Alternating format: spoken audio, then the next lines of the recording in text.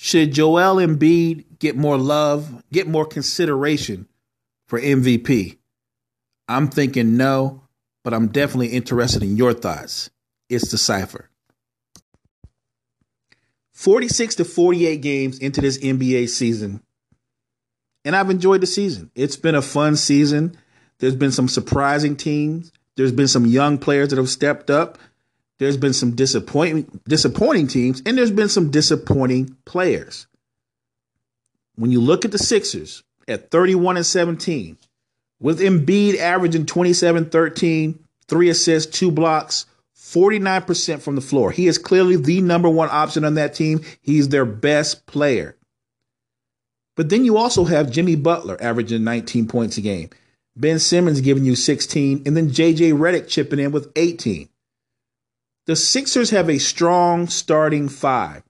The problem is, I think their bench is a little suspect. I think the Sixers are in need of another shooter. And I also think that if Ben Simmons continues to not be aggressive consistently offensively, if he won't at least make himself a consistent scoring threat, when the playoffs hit, even with the addition of Jimmy Butler, I think the Sixers will have the same problems that they had last year's playoffs. And that was this. Teams know that Ben Simmons is a reluctant shooter. And look, we get it. He's not a great shooter, even if he wanted to. But he's got to at least make himself a scoring threat. Whether he's attacking the basket, posting up, or even taking a hook shot or a mid-range jump shot. If he stays aggressive, it still opens the floor up for everybody. But when he's passive, when he's reluctant, especially in late game situations, it hinders the entire offense. The Sixers should be better than 31-17, but they're winning games on raw talent. Not because they have great chemistry, not because they're an overly consistent team, just on their pure talent. More importantly, on the talents of their starting 5. And really, we can narrow it down to 4. It's Redick, Simmons, Butler, and Embiid. I think Philly has a legitimate shot if they can make the right pickup before the playoffs, and if they can establish more of a pecking order. Because it seems like there's a seesaw battle between Butler and Embiid. I think Butler knows Embiid's the number one option, but he still wants more touches. Because at the end of the day, we all know Jimmy Butler is going to be a free agent. And whether it's the Sixers or somebody else, Jimmy Butler is looking for that super max. I don't think he's going to get it, but I guarantee you that's what he and his agent are looking for. Good luck with that. 46 games into this season, and I enjoy watching both the Nets and Kings play. Both of these young teams, that they compete hard, and I enjoy that. And at this point in the season, Brooklyn 25-23. They beat the Kings the other night, who are 24-23. Today, these are two franchises, in my opinion, I think they're trending up. You've got D'Angelo Russell. You've got super sub Spencer Dinwiddie and a young big in Jared Allen to give the Nets a core 3. And it's really a core 4 once the return of Karis LeVert happens. And he suffered a crazy foot injury. It was actually a foot dislocation. And it's unsure when he'll return. But even without him, I think Brooklyn has been one of the best stories of the season. And are just fun to watch because they seem to give themselves a shot to win every night. The Nets just seem to have a nice blend of young talent, and they've got some solid vets like Joe Harris and DeMarre Carroll, along with Allen Crabbe. The key has been the development of Dinwiddie and Russell, who've turned into one of the league's better backcourts. The only question moving forward with the Nets isn't will they make the playoffs or not. I'm certain New Jersey's going to make the playoffs if they can remain healthy. The question is, beyond this season, what are the Nets prepared to pay D'Angelo Russell to keep his services?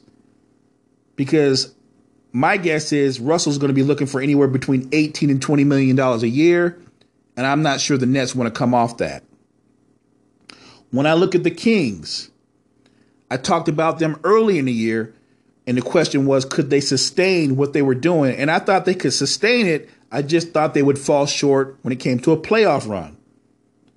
But when you look at what De'Aaron Fox and Buddy Hield have been doing, and both have played well all season long. Fox, 17 points a game, 7 assists, 46% from the field, 36 from three. Buddy Hield, 21 points a game, 5 rebounds, 48% from the field, 45 from three. With the addition of Willie Cauley-Stein finally starting to look like that big that they drafted 3 years ago, along with rookie Marvin Bagley Jr., I think they have their own solid core four. They've also got some solid veterans around them with Shumpert and Bogdanovich. Honestly, I'm not so sure that their coach, Dave Yeager, shouldn't get more love for Coach of the Year. I know they might not make the playoffs, but right now, this team has put themselves in a position to at least still compete for the playoffs. This is a young team, and it's a young team on the rise. 46 games into this season, and the Boston Celtics, they're still a combo of Jekyll and Hyde. Celtics are 29-18, but still seem like a team struggling to find an identity. There's a rift. They're split. There's the Celtics with Kyrie Irving running the show, and then there's the Celtics with that core from last season when they made that deep playoff run, lost in Game 7 in the conference finals. This team is talented and deep enough to win the East, maybe win it all. But they're inconsistent and disconnected enough to maybe even lose in the first round. Kyrie Irving's giving you 23 points a game, 7 assists, and 5 rebounds. 49% from the floor, over 40% from three. And a lot of people are thinking he's the problem. My concern with the Celtics coming into this year was when you take that core that went on the run last year, featuring Jaylen Brown and Jason Tatum and Terry Rozier, and you ask them to take a step back because you're incorporating Gordon Hayward and Kyrie, that's an ego thing. It's hard to be told you're going to take less shots and play less minutes because these guys are better than you. And to be fair, Gordon Hayward probably still isn't 100%, and he hasn't really looked better than Brown or Jason Tatum. But there's no question, Kyrie Irving is the best player on the Boston Celtics. He's the only player on the Boston Celtics that you would even mention the word superstar with. And I'm not sure Kyrie's a superstar, but he definitely has had superstar moments. And he's had superstar moments in the finals. He's proven. Boston might be a squad with too much talent, which isn't the case in Portland. I enjoy watching Dame and CJ go to work. Don't get me wrong. Love the two of them. But I think that they expand so much energy during the regular season that come playoff time, teams are being physical with them and trapping them. Talking about Lillard and CJ, it just wears on them. And it seems like we've seen this movie in Portland. We've seen it before. Have a 50-plus win season and then get knocked out in the first round. The truth of the matter is, other than CJ and Damian Lillard, nobody wants anybody else off that roster. They have no tradable assets that can actually go out and get them another piece to add to Lillard and CJ. The real question is, if the Blazers get bounced from the playoffs again in the first round, my gut feeling is they'll have to make a move. Matter of fact, I'll say this, because I think we're heading for the same ending. I think they need to make a move now. And maybe it's a bold move. I'm a big Damian Lillard fan. Trust me, I'm a huge Damian Lillard fan. But for the benefit of the franchise, for the future of the franchise, and maybe for his own future in terms of wanting to have playoff success or he has championship aspirations, he's the piece that might have to be moved because he's the piece that you'll get the greatest return on to begin with.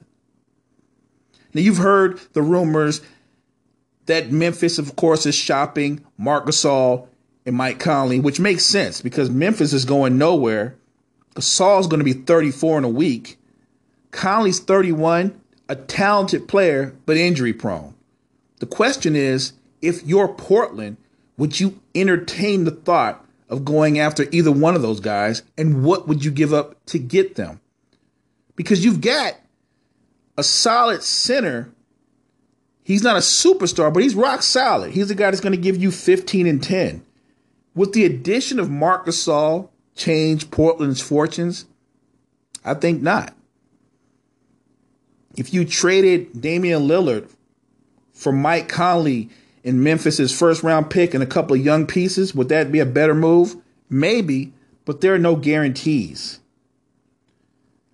When you look at Memphis, and the move they've had over the few years, getting rid of Zach Randolph and Tony Allen and some of the other core members of that grit and grind club, I think they've hung on to Marc Gasol a little too long. He's still a productive player, but he's definitely a player that's in decline.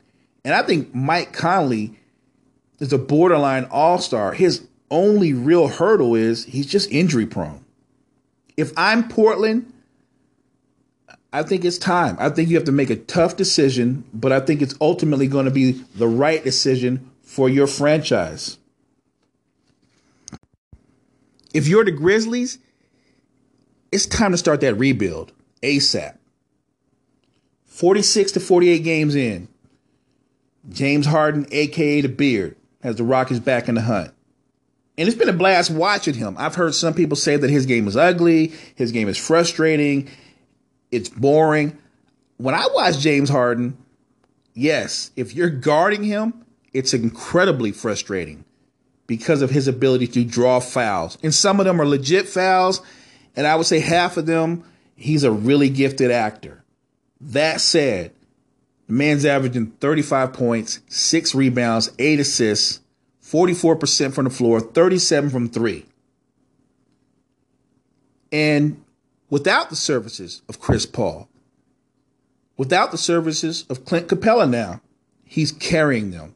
If James Harden is able to get the Rockets back into the playoffs by himself with this current roster, continuing to put up the numbers that he's put up, James Harden will win back-to-back MVPs. Book it. And here we are, 46, 48 games in, and nobody's mentioning the rift between Draymond and KD. Nobody's talking about Klay's shooting struggles. Suddenly, the Warriors are back on top of the West. Klay's jump shot is water again, and all is well. And they just added Boogie Cousins to their starting 5. And Cousins played well in his Warriors debut. 14 points, 6 rebounds. I still stand by what I said before, though. There's going to be a honeymoon period with Cousins on the floor. But the true challenge for Golden State is how they respond after a couple of losses with Cousins being part of the equation. How well will he handle the games when he only gets 7 or 8 shots? Or when teams attack him in pick and roll? And they will. Teams will attack him in space. He struggled with that before his injury. So I don't know what he's going to do afterwards, but they're going to test that knee.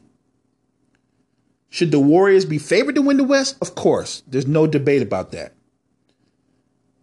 But the big picture, I don't think they're a lock to three-peat. And that is the big picture. The big picture is, are they going to win the championship? Favored? Again, yes. But I just have this odd feeling. There's a couple teams, the Raptors, the Bucks, and even with all their issues, the Celtics, that match up very well with Golden State. I happen to think the Raptors and Celtics don't just match up with them, they're deeper. And that might be something people should look at with Golden State. They're top heavy. The bench isn't what it's been in past years. Iguodala, Livingston getting up there in age, and some of the younger players just haven't been that good or that consistent. I still think Golden State, or should I say, ultimately it's Golden State versus the field. And most people would take Golden State.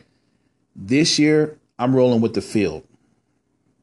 I'm enjoying watching I'm actually enjoying watching the Timberwolves. And I know they were kind of hard to watch early in the year with the Jimmy Butler drama with Karl Anthony Towns and Wiggins. But watching Derrick Rose, the remix, 19 points a game, 5 assists, 48% from the floor. But what's crazy is he's shooting 43 from 3. Watching him play at an all-star level again, that's crazy. I don't know if he'll make the all-star team. I know he's actually really high up there in terms of fan voting. I don't know if he's an all-star, but I'll tell you this. He's going to be right there with Lou Williams for 6 men on the year. I enjoy watching what Kawhi has done with the Raptors. And I'll be honest, I didn't know how that was going to work out. I wasn't sure Kawhi could step away from that Spurs system and really just establish himself as an individual talent. And he's done that big time. He's another guy who has a legit shot at being the MVP. 27 points a game, 8 rebounds, 3 assists, and 2 steals.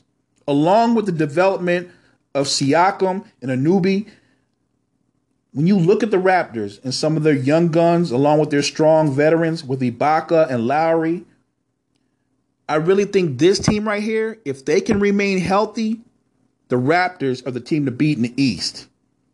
When I look at the Bucks and the continued development and improvement of Giannis, 26 points, 12 rebounds, 6 assists, 58% from the field. He's doing all this. He still doesn't have a mid-range. And to say he doesn't have a 3 is being kind. The man shoots like 18% from 3. When you shoot that much, you don't shoot 3s.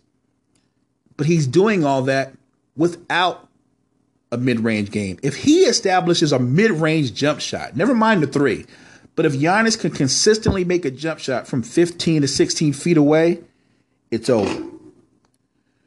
When I look at the Bucks starting 5, they're also top heavy too, because they're starting 5. Giannis, Middleton, Brogdon, another one of the most underrated players in the game. Bledsoe and Brook Lopez, a stretch 5. It's one of the best 5s in the league. I think their weakness is also their bench strength, their depth, the lack of firepower coming off their bench. That said, do I think the do I think the Bucks and the Raptors are going to meet in the conference finals? I'm not so sure. I know I talked about Boston's drama, but if I'm following my NBA gut, I'm going to say the Raptors and the Celtics meet in the conference finals. Despite what Giannis has accomplished, despite how much improved the Bucks are, I just don't think they have enough. And it's no secret, going back to the West, that I've been a fan of the Denver Nuggets with their young core of Jokic, Jamal Murray, Gary Harris, Hernan Gomez, Trey Lyles, along with super sub Will Barton, who's been injured. They've got solid vets like Paul Millsap, Mason Plumlee, who I think is probably the best backup center in the NBA. The Nuggets are 31-14, and they're still waiting to add Isaiah Thomas, who's been injured, and first-round pick Michael Porter to their roster. My gut feeling is Porter won't play this season, but you never know. I think this Denver team has every element you need, not just to make the playoffs, but to make it to the conference final. What could hold them back is probably their 2 best players, Jokic and Murray. They're 23 and 21 years old, and they're not leaders. Murray is capable of being explosive. He can go off for 45 plus easy, but he's streaky, and his shot selection can be suspect at times. And on defense, he doesn't give you a consistent effort. With Jokic, he's probably the most skilled big man in the NBA in many years. The only thing that can stop Jokic is Jokic. He's the one impediment to him taking himself to that next level, because he can be unselfish at times, unselfish to a fault. And late in games, when you need him to be ultra aggressive, he's the opposite of that. And I'm a big fan of his, but until he gets that dog in him, till when he says, give me the ball, get out the way, I got this, I think that's the one thing, along with what Murray does, being streaky. I think those things, that's what might hold them back from going to that next level. But again, we're talking about 2 guys 23 and 21 years old. If they don't win it all or go to the conference final this year, it's not the end of the world for them. This Nuggets team is on the upswing. This is one of the younger teams in the NBA, and these two guys are far from being in their prime. And last but not least, my Lakers. The Lakers are 25-23. They're struggling, with LeBron missing the last 14 games. Rondo's missed 34 games. And Lonzo just got injured and will be out for a month. That said, when the smoke clears, I'm standing by what I said, y'all. Remember this. This goes back to episode 1, 2, and 3. I believe. When the smoke clears, I think the Lakers will be at least a 5th seed in the West. Kyle Kuzma can score, and he's at his best on the move or when he can catch and shoot. Brandon Ingram got off to a slow start this season, but he's played well of late. The thing about these two guys is I don't see superstar from either one of them. Ingram can do more things. He's more versatile, but he's not great at any one thing. Whereas Kuzma is not great at everything, or he's not as versatile. He's definitely a scorer. I think Kuzma is one of those guys that on a title contender or on a title winning team, he's a legitimate second or third option, probably more of a third option. He's the kind of guy that can probably average 22, 23 points a game. That I can see. What I don't see from either of them is star or superstar. And really, the young player that has impressed me the last 15 games for the Lakers is not Ingram or Kuzma. And Lonzo had played well, but it wasn't him either. It's been Zubac. In the Lakers' last 15 games, their young big, Zubac, has scored 16 or more points 6 times. And he went off for a career-high 26 points and 12 rebounds in a win versus OKC. I know it's a small sample size, and Tyson Chandler and JaVale McGee are veterans, and they're both better defenders. But this Zubac kid is talented. He can catch and shoot from 10 to 12 feet away. He can finish at the basket with either hand. He's a skilled offensive player that I think is playing himself more and more to the regular rotation. I think as the season goes on, you get a healthy LeBron back, he's going to find a way to use this kid even more and make this kid even more productive. FYI, the NBA trade deadline is February 8th. I call that the season of silly, because you start hearing the crazy, silly rumors, and 9 times out of 10, that's all they are, rumors.